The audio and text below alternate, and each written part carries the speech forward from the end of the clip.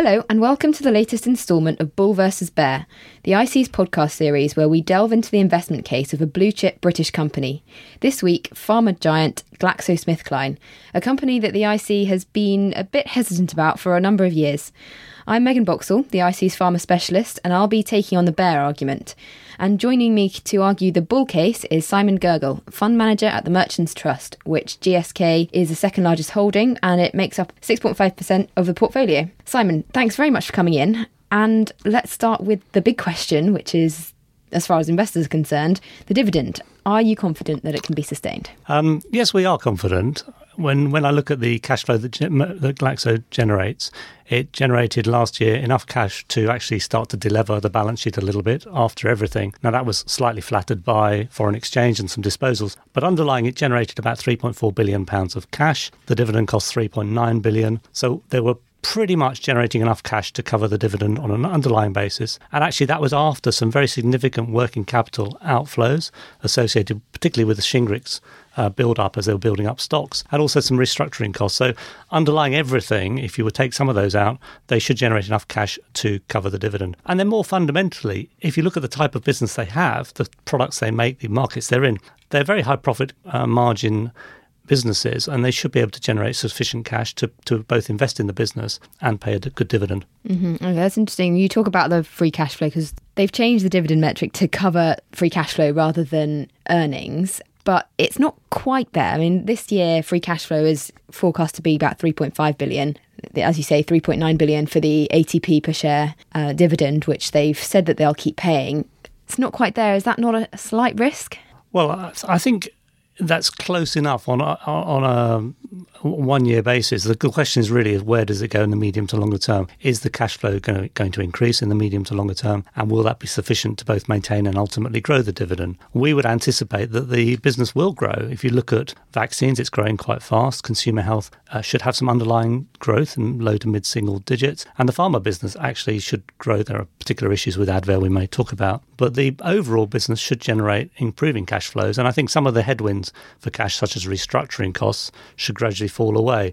So I wouldn't make a forecast for this year particularly, but I think if they're round about generating enough cash to cover the dividend this year, that's okay. And then as time goes on, they should generate more. And are you hoping that they'll get to the level, the 1.25 to 1.5 times dividend coverage, which is what they've said they'll start increasing the dividend again? Are you hopeful that will be a few years' time? Yes, I'm not going to put a time frame on it. I mean, they've got some plans for 2020. They've given some pretty good targets of where they want the business to be, which show decent growth from where they are. So hopefully in due course they can get to that point. But I don't think the investment case is not based purely around the dividend. I'm sure we'll talk about other aspects. But it is something that our readers especially and listeners are very interested in. Absolutely.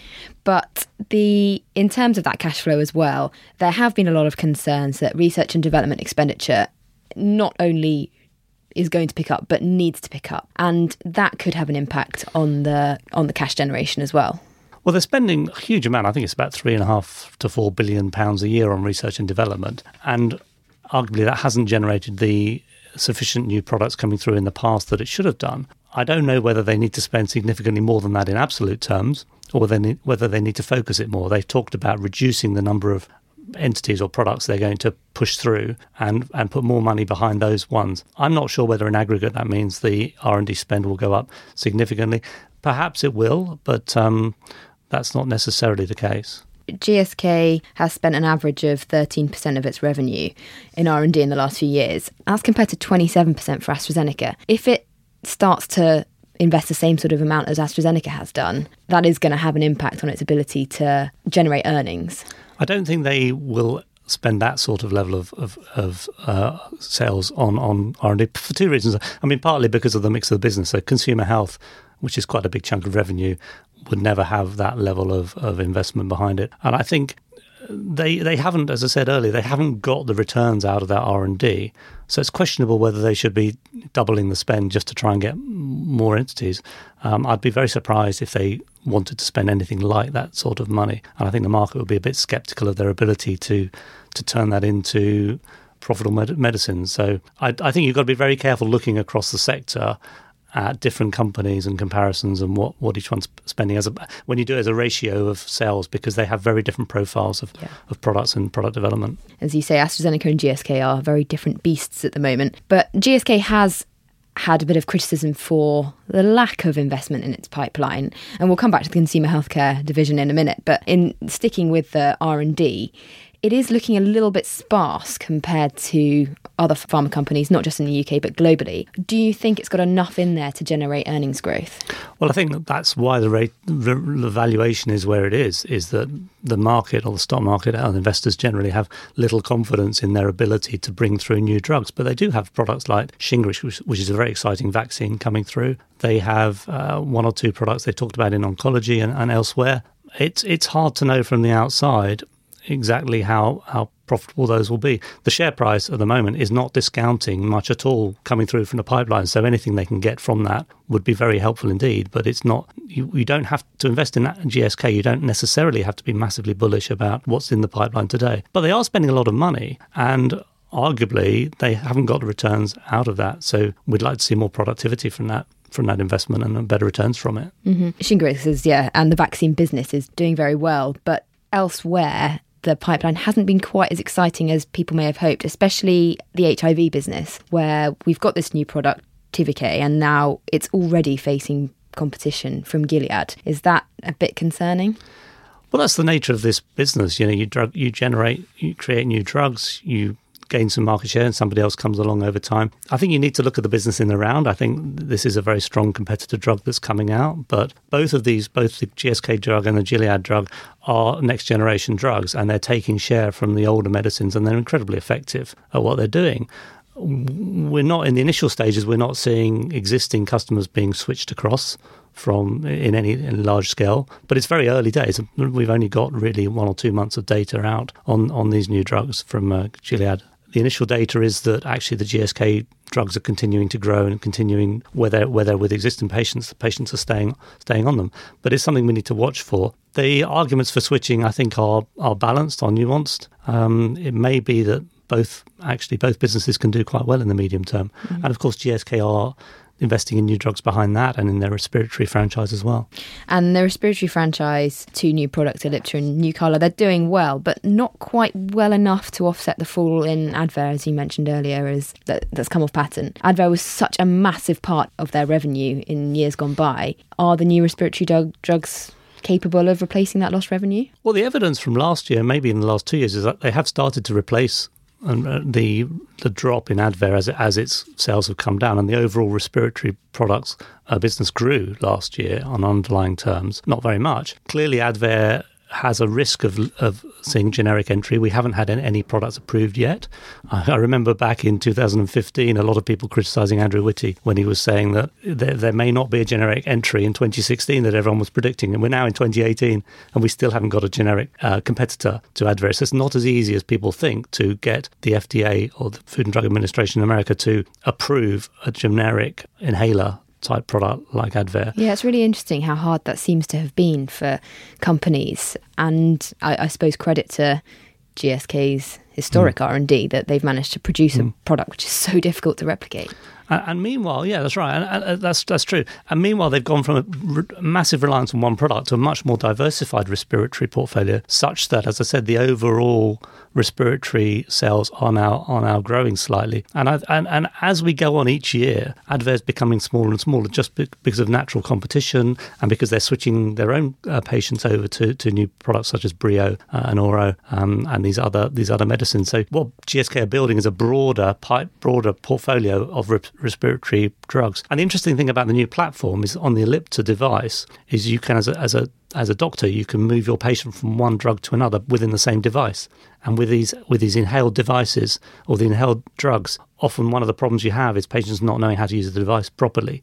So once you've trained a patient up to use a device, if you can move them from one drug to another within the same device, if the treatment's not quite working, that's quite powerful. And GSK is in an almost unique position, I think, to do that with their portfolio going forwards. But is respiratory it's obviously a big enough market, but is it a fast enough growing market compared to, say, oncology, where it's such a dynamic part of the healthcare industry to be in. Is respiratory growing fast enough to provide that growth for GSK? Well, I think the issue that you're going to face in oncology at some point, and maybe we're already seeing it, is whether the prices that are being asked for those drugs are sustainable. So yes, there's a huge unmet demand, and some of the new drugs are fantastic, and the treatments are amazing compared to what we thought were possible maybe 10 years ago. But whether the healthcare system can afford to pay the prices that are being demanded for the early quantities of these drugs remains a moot point. So yes, there should be a lot of growth, but there could be pressure on pricing. But it's not necessarily a case for an investment of comparing one company with another. I know that's what the market loves to do. But I can make an investment case on GSK without thinking about the oncology market particularly. I mean, clearly they have some drugs in that area as well. But it's about the investment case on GSK on its own right,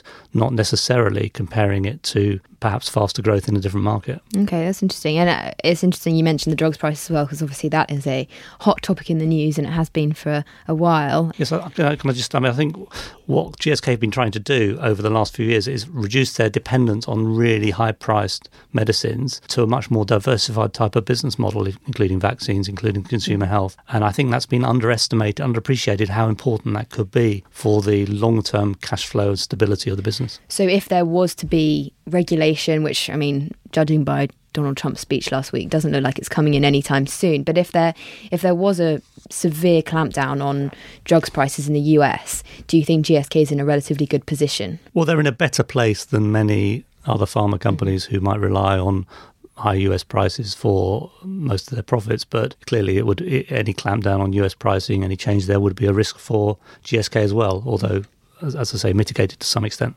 Okay. And then we mentioned the consumer healthcare division earlier. That's a growing proportion of GSK's revenues, but it has caused a little bit of anger, I'd say, amongst some investors, notably Neil Woodford, who has accused them of prioritising toothpaste over life-saving medicines. It's a really interesting strategy, I think, the fact that they've taken the consumer healthcare route, because it is lower margin. Is it going to be a problem in the future that this lower margin part of the business is taking up a higher proportion of revenues? Well, I don't mind a business making a margin around about 20%. It's about 18% at the moment. But compared to 30-odd% in pharma and vaccines? Well, you don't have to be all or nothing. There are consumer health business making high teens margin, hopefully in the mid-20s in on their planned timescale. I think it's a very attractive business. If you look at the valuation that a company like Reckitt Benckiser trades at, or Unilever in food and consumer goods, these companies are incredibly highly rated because they can be stable, reliable, cash-generative companies with some growth. And the health part of Reckitt is arguably one of their best businesses. So I think consumer health is a very valuable business. And just look at the prices that were mooted for Pfizer's business, which wasn't actually sold in the end. But that gives you some idea of the value inherent in GSK. Now, whether the company should be a broadly diversified company as they are or more focused is a matter for some debate. I'm quite happy with the diversification. I think there are some benefits of some read across. So drugs can go from pharmaceutical products to over-the-counter products at some point, and having both skill sets in the business can be helpful. You can have a more holistic approach to it. There are clearly some learnings and knowledge and understandings of the whole medicine area which can go across consumer health, vaccines and pharma. So I can see the logic in a diversified business, and it gives you a more stable profit and cash flow stream. But is it going to allow GSK to hit its target, its EPS target, which is high single-digit compound annual growth between 2016 and 2020? Is that really achievable when margins are coming down and revenues only forecast to grow at 3%? Well, margins aren't coming down in consumer health. I'm not sure. Are you asking specifically about consumer health or in the wider overall group? Well, the wider group margins, the targets are based on the three different divisions, and they've got specific targets for each. I think the one where the margins are coming down at the moment is the pharma business, where you've got the Advair potential generic threat in the short term, and clearly some pressures in respiratory pricing and so on. They seem confident that they can, on a 3-year view, by 2020, turn that round and see some growth coming from the new products. But it's will they meet those targets or not? I don't know. I mean, I'm not forecasting in that much depth, but I think they have some very credible, very sensible product targets out there. They may not quite make those numbers in 2020, but even if they get close, the shares should be considerably higher than they are today. Okay. And then another recent update is the news that the chief financial officer, Simon Dinvans, is suddenly leaving. People have been excited about appointments in the senior level at GSK, particularly around the pharma and R&D side of things. But is this sudden loss of the CFO a hint of unease at the top? I don't know about that. He's been there a very long time. So I'm not sure what it means, actually. I don't have a strong view on that, I'm afraid. Okay. But do you agree that Hal Barron and Luke Meals in the pharma and R&D side, they're good appointments? Yes, we think they are, yes. And we've seen them elsewhere, yeah. Yeah, they've historically been involved in some quite high-profile pharma launches. It's obviously a very divisive company, GSK. It's relatively easy to build an argument on either side. They've obviously got some impressive bits, and they've also got some bits which are drawing criticism. Well, I think we like to look at it in the round. And when we look at it in the round, we see a business that has some really attractive... I think the hidden jewel in this, which we haven't really discussed, is vaccines, which is one of the best quality businesses in the market. The barriers to entry in the vaccines business are truly extraordinary. If you want to set up a vaccine business, basically forget it. I mean, it's going to take you a decade and a huge amount of money. And that business is capable of good growth. They've got some new products coming through, which are very exciting, and very high margins. I think that business on its own would command a very high rating, much higher than GSK trades at. I think the consumer health on its own would trade at a rating somewhere similar to Unilever or Reckitt Benckiser, again, much higher than the group rating, which means the implied valuation on the pharma business is well below the average rating of a company in Britain. And I think that's a bit harsh, given the phenomenal science and technology they've got, the fact that they're spending £3.5 billion a year on R&D, which has not generated much by way of obvious return, but it's clearly they're building a great asset there. So I think there's we see value in the round in the company, rather than focusing on whether it's a faster growth stock than this, or whether it's better in oncology than AstraZeneca. That's not really the way we're looking at it. Okay, yeah. To be honest, the reason I didn't talk about vaccines too much because I'm meant to be the bear, and there's nothing bad to say about vaccines. But in talking about all those different parts, the main problem I have personally with GSK is it doesn't really seem to have an identity. You're comparing it there to Reckitt Benckiser, Unilever. That's one part, and then the pharma part. There are some comparisons with other pharma companies in the wider healthcare space, and then the vaccines business, like you say, is fantastic on its own. They don't really seem to have a direction as a whole, and I think that what is annoying investors at the moment. Would you not agree with that?